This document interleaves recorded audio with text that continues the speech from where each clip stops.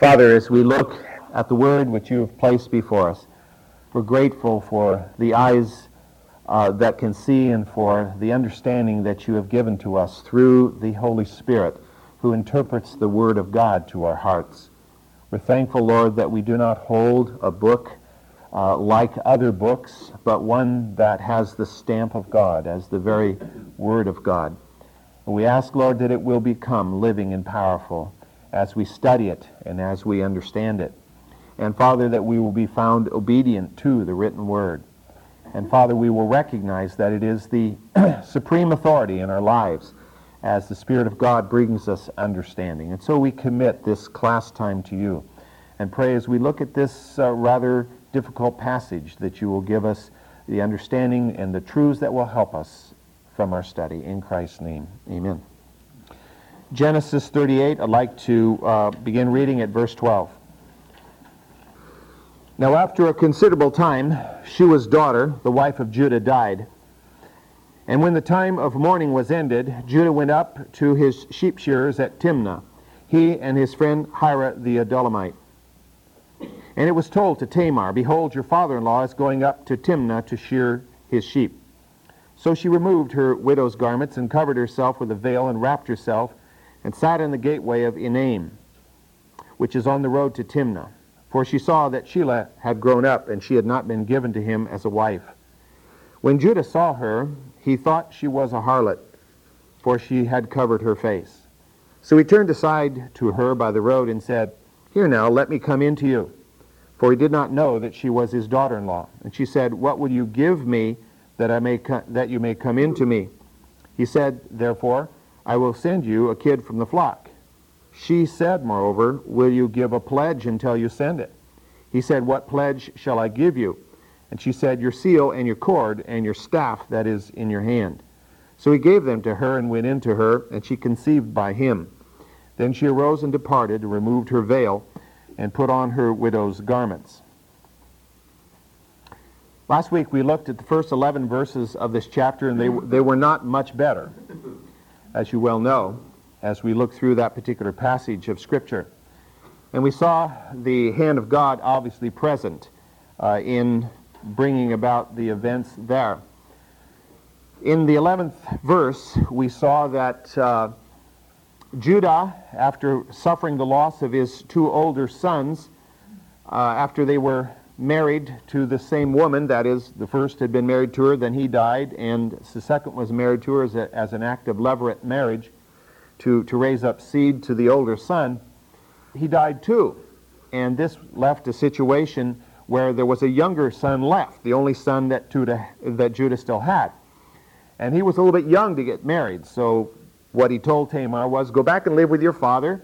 You are under contract to marry my youngest son, but it's too soon, he's too young. Let's wait till he's old enough," which I think would have been at the maximum, probably 3 years at this point, for her to wait until that event would take place. And obviously, as we come into this particular section, Judah had not done that.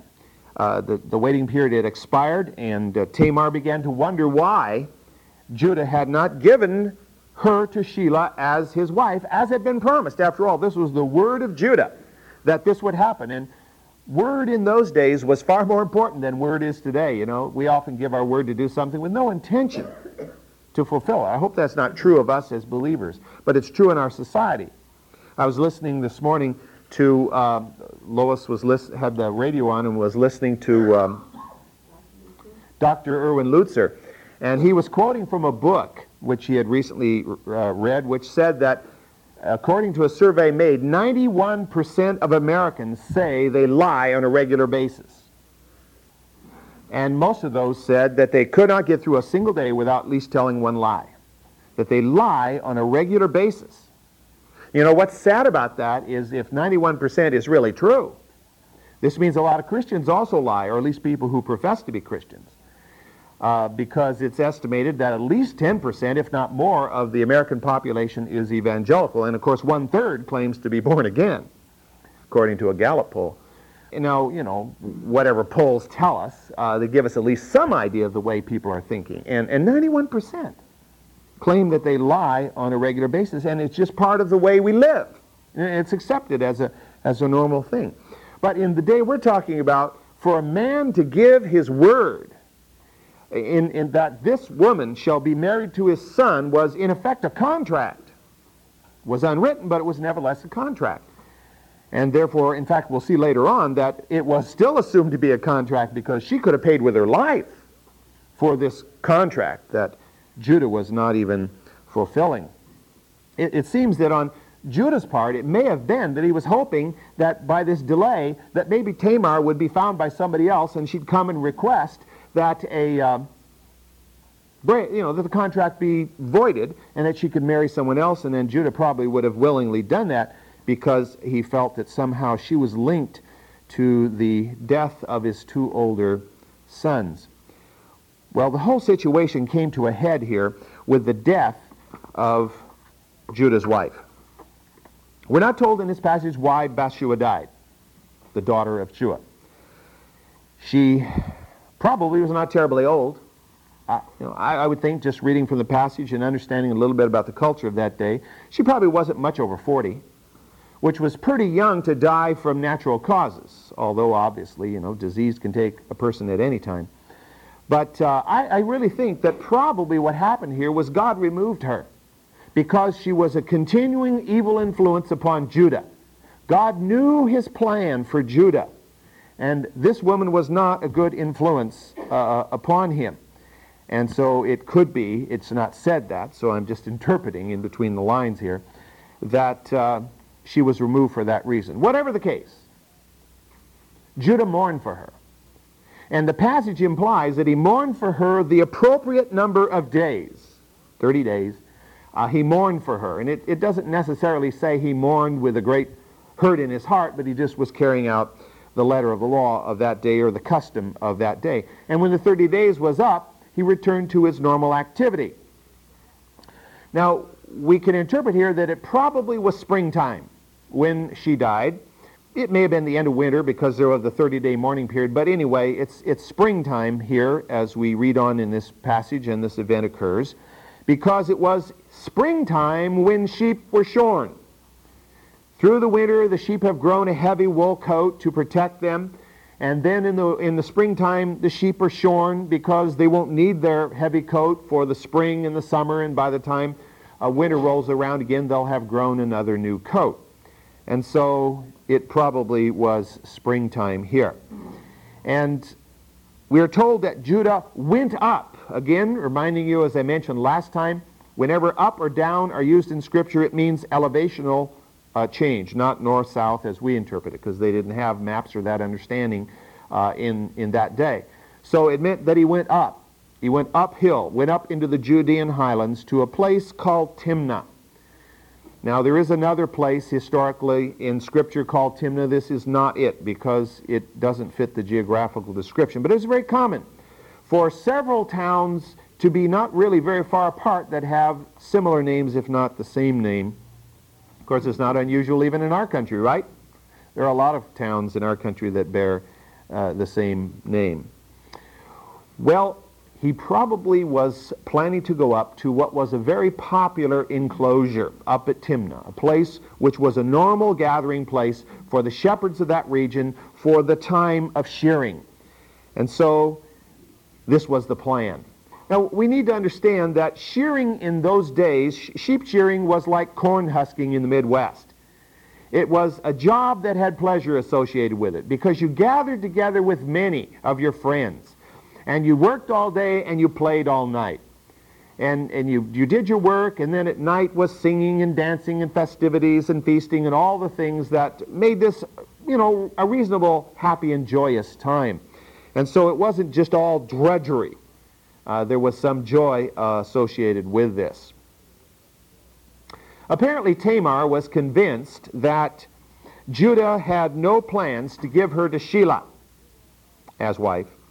And therefore, she decides to take matters into her own hands. Again, let me remind you, the Scripture simply reports what happened. The Scripture does not whitewash things. The Scripture tells it as it was. It doesn't mean because it's reported that it's condoned or that it's good. And we need to always remember that as we read through there, and I'm sure that's not news to any of us here. She was still young, and she had no desire to spend the rest of her life as a barren widow. I mean, being a barren widow is not usually a position most women would choose even in our society, let alone in a society where fertility was considered to be the most important thing a woman could have. Children, bearing of children, was much more important in that society than it is in ours. Because you weren't even a woman if you didn't bear children in the eyes of most of the people of that particular society. So, she heard that, she was told, we're told in this passage, that someone came and told her that your father-in-law is going to shear sheep up at Timnah. So into her mind popped a plan. It was a bold plan, but a very risky plan at the same time. She headed for a little village called Enaim. She obviously knew the geography of the area, and she apparently knew of a shortcut whereby she could reach this village before Judah passed it. Her plan was to intercept her father-in-law. And so she went to this place, and the scripture tells us she took off her widow's garments and put on the garments of a harlot, which were very obvious type garments that were worn characteristically by harlots in that particular society. But we're going to have to understand here that it wasn't a normal common prostitute that she was depicting here. She dressed in the form of a cult or temple prostitute, and that will make a difference here as we read. Not in the excuse, or not that it made it any better, but in Judah's interpretation of what was going on and in what she was attempting to appear to be. She veiled herself so that she wouldn't be recognized. But at the same time, the veiling was part of the costume of a cult prostitute. And certainly the veiling also creates an aura of mystery as she would sit there by the roadside. Now we have to remember that Judah was recently widowed, and as a result of that, he probably was a little more susceptible to the enticement than otherwise might have been true. We have no record that he had ever been to a prostitute before. We don't have any record that he hadn't either, as far as that goes. As she certainly hoped, Judah noticed her, and he fell into her trap. He propositioned her, and he offered her a kid from his flock. He was obviously a shepherd. Obviously this was his wealth. And so this was the payment. What will you give me for this relationship? And he says, I will give you a kid from my flock. But as he could well expect, they apparently didn't know each other. Of course, he had no idea who she was. She knew who he was. But as far as he was concerned, this was a total stranger meeting. She had a reason to believe that he might not pay. And so she requested a pledge of him. Now this, of course, wasn't anything that took him by surprise, apparently. Well, that's reasonable, you know. I mean, she just would worry that if this would happen and I went on, why would I ever pay? I mean, what proof did she ever have? And so it seemed reasonable to her that she might request a pledge from him. And what she wanted was, of course, something that could be clearly identified as belonging to her father-in-law, Judah. This was very, very clear. She could have asked for silver, or she could have asked for gold, which he might have had with him. She didn't want that. She requested two items that bore distinct marks that meant that they belonged to Judah, and to Judah alone. She asked for his seal, or his signet ring, which characteristically in those days was worn on a cord around the neck. And the signet ring was his signature. And any man of substance in that society in those days possessed a signet ring. A person living in total poverty probably didn't have such a thing. He didn't even need it. But for Judah and for others of some wealth, such was very commonly carried with them. And of course, it was used then, as it was many, many centuries before and since. It was used to press, usually into wax, to seal a document. And this indicated that this person had, in effect, signed this, putting his name to it. This meant it was genuine from him. The design on the signet ring was unique. Whatever the design was, it could be, sometimes it was writing, often it was some sort of a picture.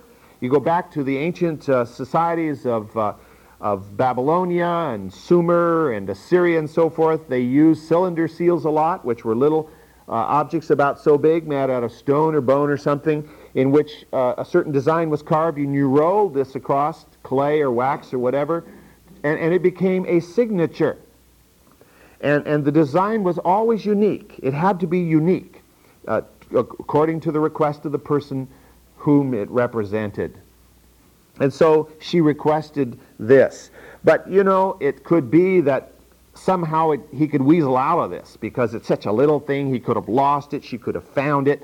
So she requested, in addition to this, his staff. Well, before we do that, let me just read a passage from Esther that illustrates something of the importance of the seal or the signet here. In Esther 3:10, you know the story very well, I think. Haman is looking for a way to destroy the Jews in the Persian Empire, and so he has come to the king with this request. In verse 10 of Esther 3, we read, "Then the king took his signet ring from his hand." Now the ring of a wealthy person was often worn on the hand, not just on a cord around the neck, "and gave it to Haman, the son of Hammedatha the Agagite, the enemy of the Jews. And the king said to Haman, 'The silver is yours, and the people also. Do with them as you please.' Then the king's scribes were summoned on the 13th day of the month, and it was written just as Haman commanded to the king's satraps, to the governors who were over each province, and to the princes of each people, each province according to its script, each people according to its language, being written in the name of the king Ahasuerus and sealed with the king's signet ring." Can you see the scene? Haman calls in the scribes. Now we're talking about a lot of scribes, because Persia had 120 satrapies. And so there had to be you couldn't just run over and put it on the copy machine and punch the button and run off 120 copies. Everyone had to be handwritten. So you bring a whole group of scribes in here, and they had to be multilingual, because in some of the satraps, they spoke different languages from Persian. And so all this had to be written out. And then the seal had to be put on all these documents. The king's seal had to be put specifically on each document. And it meant the king approved this. It's the word of the king that went forward.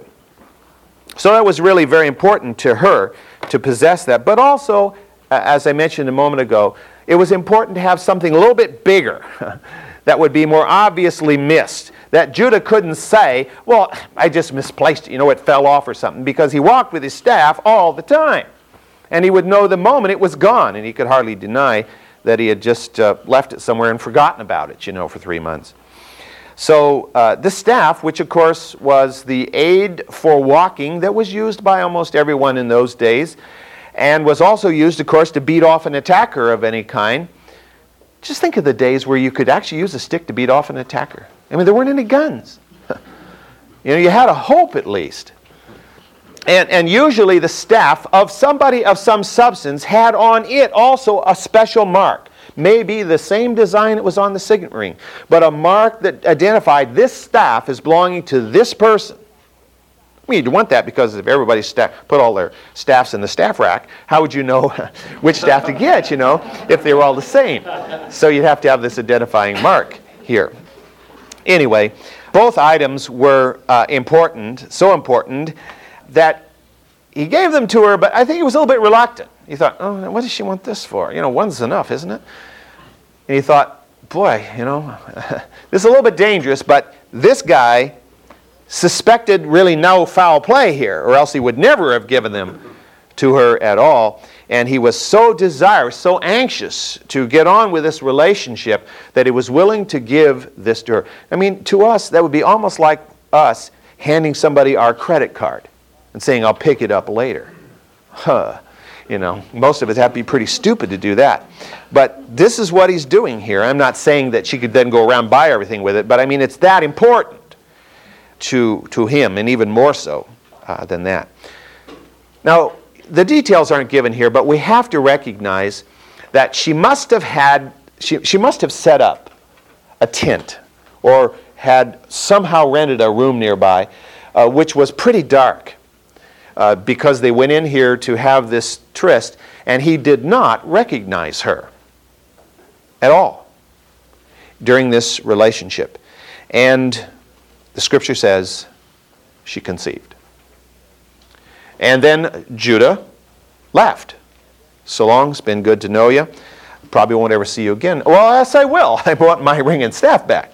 But as soon as Judah was out of sight, Tamar packed everything up and she was out of there. She went back home. She immediately put on her widow's garments. I mean, she didn't go out of wherever she was again without putting those widow's garments back on, and packed up her little donkey, and she took off for home. Verse 20.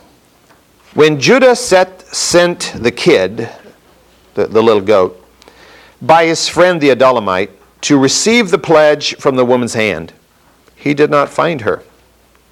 And he asked the men of her place, that town, saying, "Where is the temple prostitute who was by the road at Enaim?"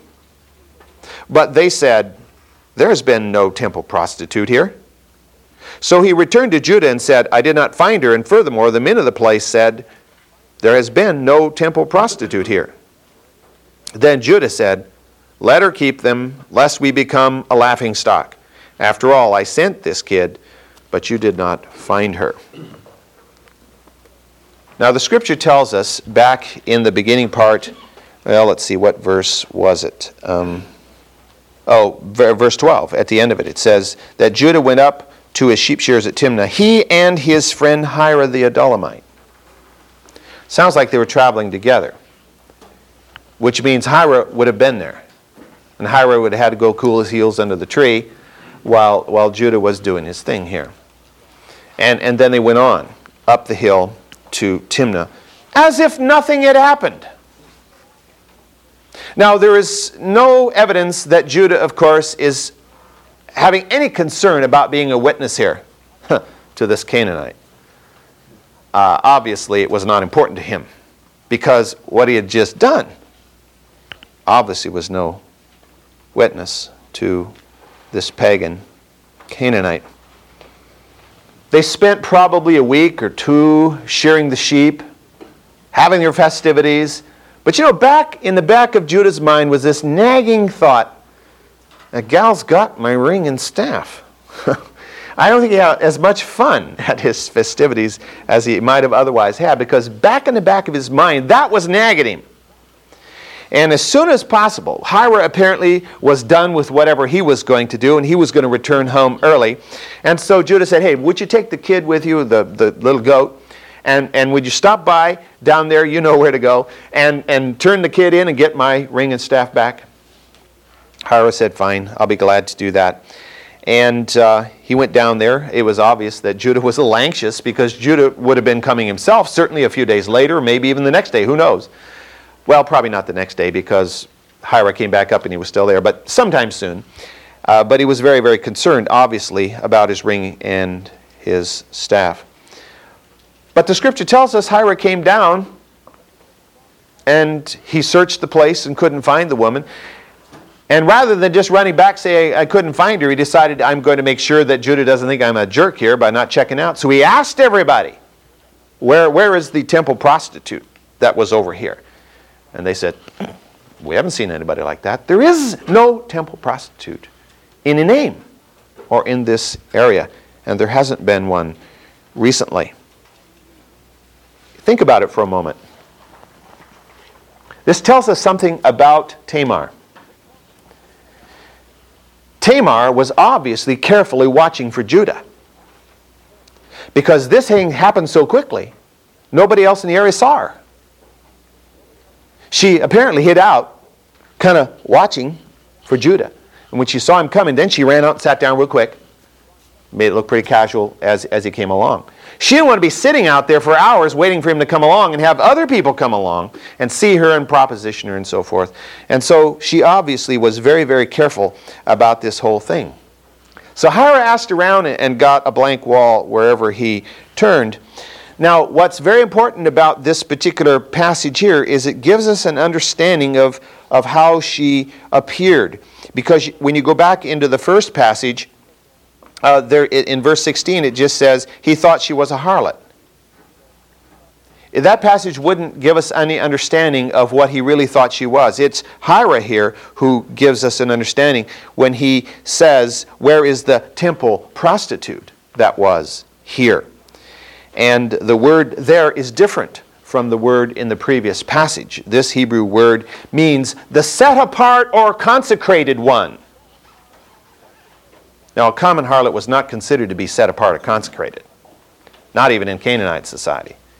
But there were these who were considered cult prostitutes. By the way, both male and female. She was not seen by Judah as a common harlot. She was seen as a woman fulfilling her vow to Ashtart, the fertility goddess of women in that particular area. Not that that made any difference, really, to Judah. But, he could probably pass it off and say, well, this is something she's supposed to be doing, so it would be okay. These fertility gods were very, very common in the Canaanite world. Baal and Ashtart were considered to be consorts. Sort of like Juno and Hera amongst the, Zeus and Juno in the ancient Greek world, Jupiter and Juno, who were supposed to be husband and wife, kind of the king and queen of heaven. And so it is here. Now, both Baal and Ashtart were fertility gods. And their blessing, the Canaanites believed, was absolutely necessary for crops to grow, for animals to produce, and for people to produce. And if you don't have the blessing of Baal and Ashtart, you're in big trouble. Now, what is interesting and sad is that some societies that were committed to this worship basically required every woman at some point, usually early in her life, from teen on in those younger years, to commit a period of time to cult prostitution. This was considered necessary to guarantee the woman's fertility, which was absolutely essential in that society. So Tamar's actions were not suspicious to Judah. He had seen temple prostitutes many times. And so she was not an unusual sight. He was accustomed to seeing such. Now, in judging Tamar's actions, we need to bear in mind four things which I think are noted on your outline there. First of all, we need to remember Tamar was a Canaanitess. There is no indication that she knew or had submitted to the God of Jacob. There is no indication that Judah had in any way been a blessing, a witness to her, or that he was even capable of being such, given the lifestyle he had been living and whom he had married and the sons he had raised. And so in her society, what she had done would have been considered right and honorable. Secondly, her motive for doing what she had done was neither lust nor money. Her motive was to force Judah to fulfill his promise. Now that, of course, doesn't make it right in God's eyes. But again, this seemed to make it right in the society of her day and could be used as an excuse, at least culturally.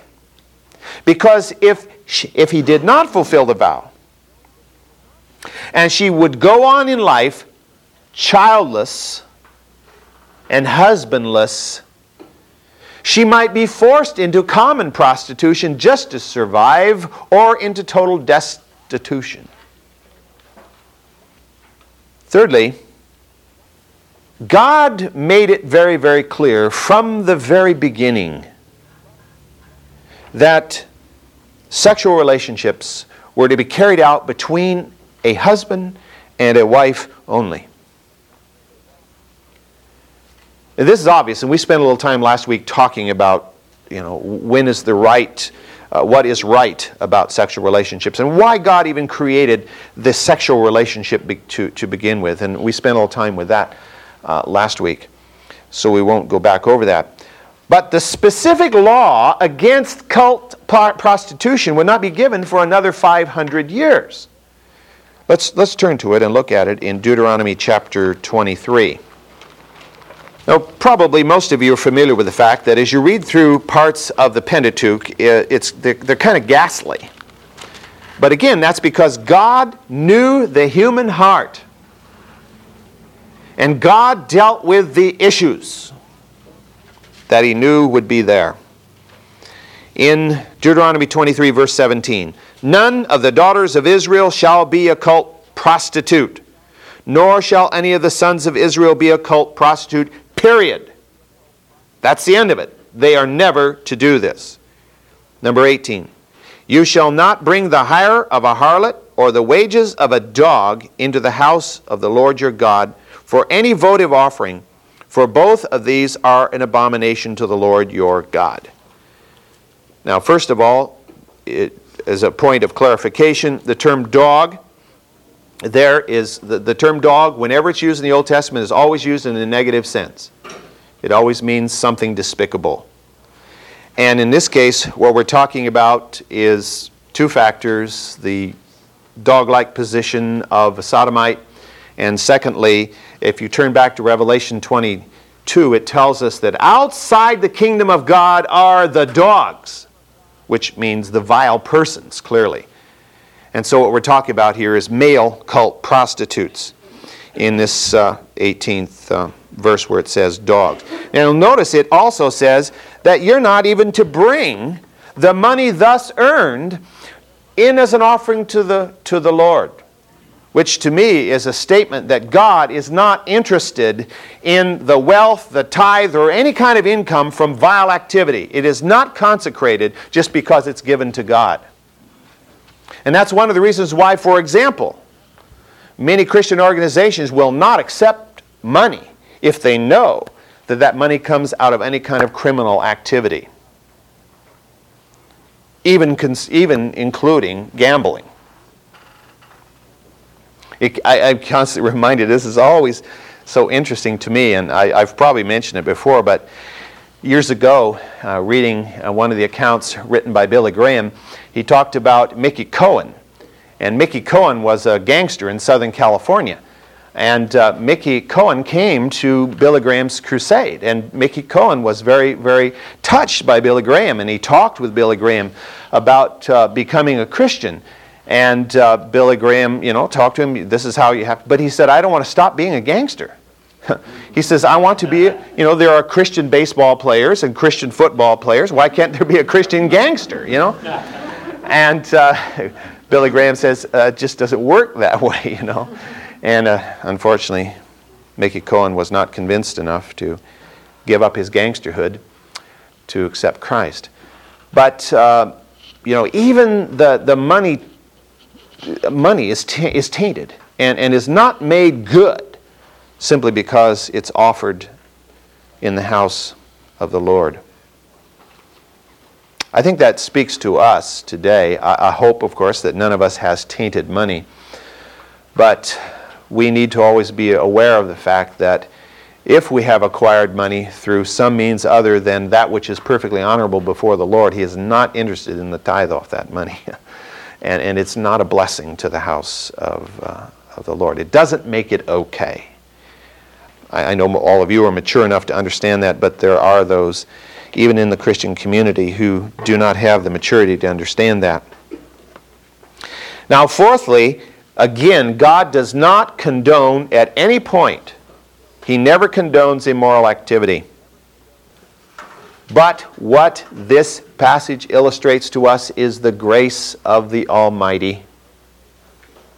God is gracious.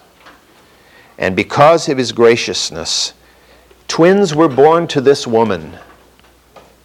And one of those twins would be the father, the ancestor, to David the king, and ultimately to Messiah.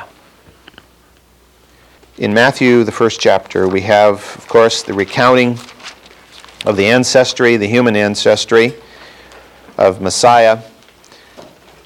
Let me just read the first few verses there, because to me it's really interesting. The book of the genealogy of Jesus Christ, the son of David, the son of Abraham.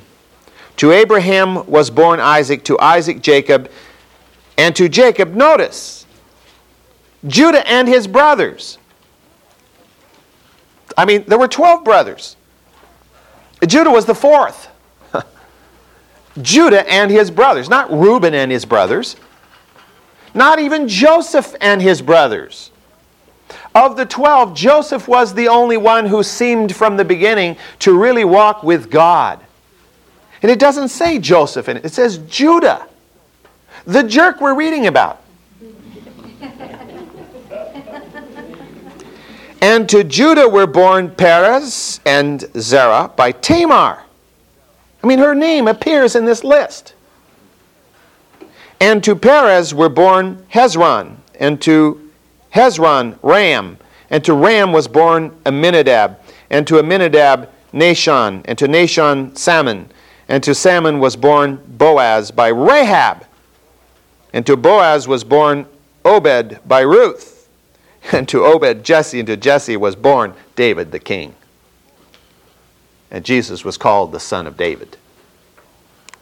This list is an expression of the mercy and grace of God. Because not only do you have Tamar in there, but you have Rahab, a Canaanite harlot. I mean, she was a common harlot. She wasn't even a temple harlot, whatever difference that made. And you have a Moabitess in here, Ruth. What does that tell us? It doesn't tell us that God, condones immorality. It tells us that the grace of God is greater than our sin. He's a God of great grace. He is gracious. I don't know if that impacts you, but it impacts me, because I know that I walk through each day, it's very difficult to walk through each day without sin somehow encroaching upon my life.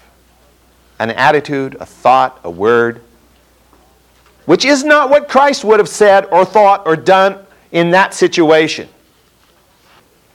And so, the grace of God is greater than the sin. And we need to remember at the same time, as Paul said, that doesn't mean, therefore we should go out and sin so that God's grace can abound more. He says, not. We should seek to walk with God in the right way, to be obedient to Him and to let sin fall away. But it inevitably will come because we are humans in a fallen situation. And therefore, we need to be realists and understand what life is really about here. And when we look at this passage, we have to see it through this same interpretation. What Judah did was wrong. What Tamar did was wrong. There was nothing right about either of their activities. Simply because Judah had not fulfilled his vow didn't mean God said, okay, Tamar, go down and seduce your father-in-law. Not at all. That was her choice. But through it all, God brought good. Because if He didn't, there never would have been a Messiah. Because everybody in this list was a sinner. And whether we cast aspersions at Rahab or Tamar, none of us really stands in our own strength before God any more righteous than she or they. We all are as guilty in our flesh, all equally in need of cleansing. Because in the case of Tamar, she simply did it, whereas many others would have thought it, which Jesus clearly indicated was the same. Well, when Hira couldn't find the temple prostitute, Judah called off the search. He felt that the ridicule he would receive by trying to find this prostitute. Oh, where is he? Where is he? Do you know where she went? Feel like a fool, running around the countryside trying to find a prostitute. That it'd be better just to forget his ring and his staff and just count it as loss. He could always go and have a new ring and a new staff made with a new symbol. Sort of like you could go and have a new credit card made with a new number and order your old one canceled. Now, part of his feeling of foolishness would derive from the fact that most of the people in that area probably knew he was an alien. This is no Canaanite. And there's no indication that he had any testimony to the real God, but certainly he was obviously not a worshiper of the Canaanite gods. At least he didn't go through with all of that, apparently. And so I think on top of it, he had some of it a guilty conscience, I think because of what happens later to Judah, he had not seared his conscience beyond the ability to be touched by God. And so I think he had a little bit of a guilty conscience here, and he began to feel a little bit like a hypocrite. After all, he did try to fulfill his pledge. He did send the goat, but the woman was gone. So I think he just said, I hope the ring and staff are gone forever. I'll never see it again. It won't come back to haunt me. Whoa. Verse 24.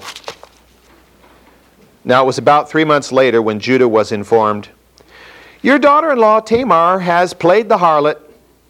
Behold, she is also with child by harlotry. Then Judah said, bring her out and let her be burned. Righteous man is he. It was while she was being brought out that she sent her father-in-law to her father-in-law, saying, I am with child by the man to whom these belong. And she said, please examine and see whose signet ring and cords and staff are these.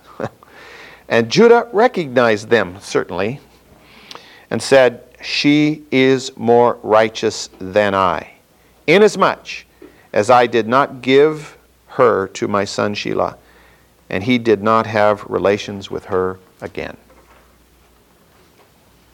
3 months have passed. I don't think Judah has forgotten his ring and staff. I think he's still bugged about the fact that he lost those things, and I think he thought, what a dimwit. I'll never do that again. Now, how did anybody find out this woman was pregnant? She's only 3 months pregnant. They wore loose-fitting clothes in those days, and even if she had begun to show early, she wouldn't have been noticed. How did anybody find out? Well, it's possible she had morning sickness and ladies, understood the signs very well, or that she foolishly told someone. Well, maybe not so foolishly. Maybe she knew it was going to come out pretty soon here, and therefore, the sooner the better, she got this thing in the open. Well, as the passage indicates, it was immediately assumed there's only one way this woman could be pregnant, and that's by harlotry. There's no other option.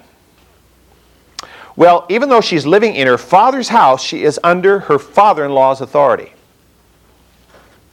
He had the legal authority to execute her for unchastity.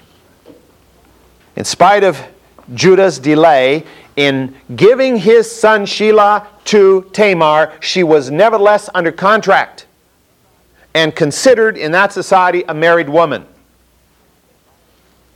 And so she had violated her contract by becoming pregnant, obviously by some other man. The law of that day was very harsh towards women who commit adultery. Historically, unfortunately for women, the laws have always been more harsh on the women than on the men. The only time it wasn't was in the agreed upon case of cult prostitution, where it was right and good and it wasn't considered adultery. It was an agreed upon thing, and the husband knew about it if she were already married, and therefore there's no stigma attached to that. But on the other hand, the law was fairly mild towards adulterous husbands. In fact, in the pagan society we're talking about here, male promiscuity was considered to be normal and accepted and expected. Especially, it was virtuous if that involved a cult prostitute. I mean, you were making your contribution to the fertility of the society. You were worshiping the gods.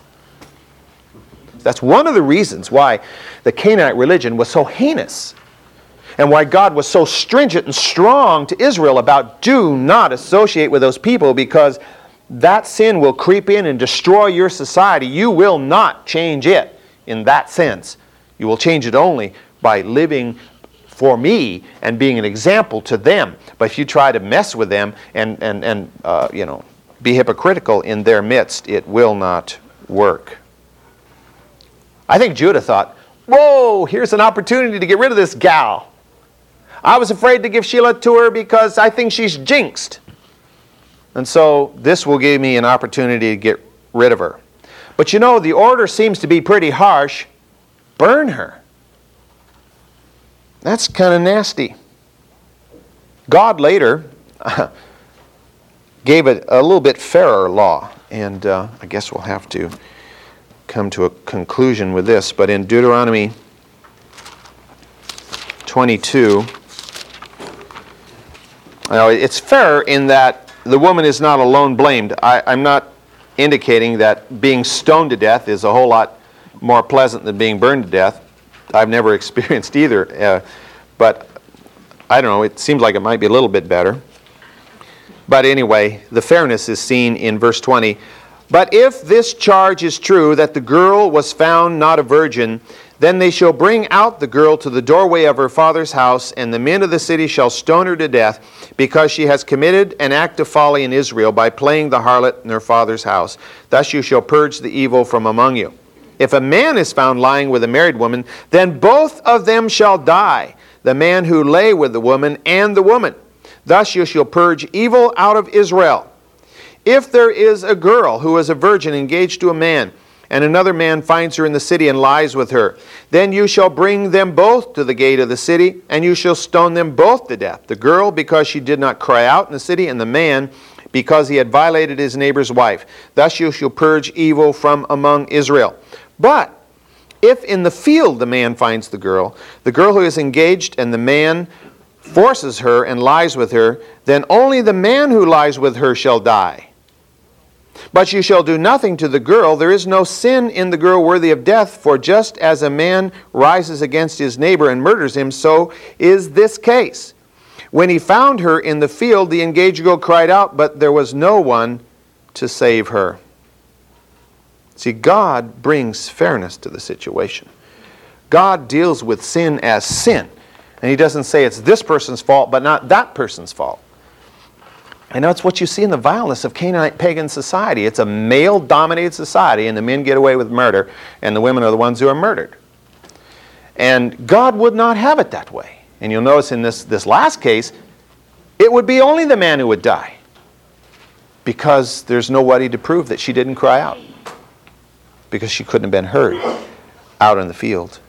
And then in Leviticus, we won't take time to turn to it, but burning was reserved only for the most heinous crimes, such as incest, for example, and cult prostitution. Those things were considered heinous crimes, and burning was reserved for that. He ordered her to be burned. Obviously, this man has not yet met his God in a way that would change his life. And he shows no mercy at a point when he was in himself desperately in need of that mercy. But what we're going to see next week as we finish this passage is that God begins to work in Judah's life. And God begins to change him. And that's going to make a difference to him. And it's going to make a difference to what happens in Israel. And it's going to make the difference that will allow him to be Judah and his brothers in the first chapter of Matthew.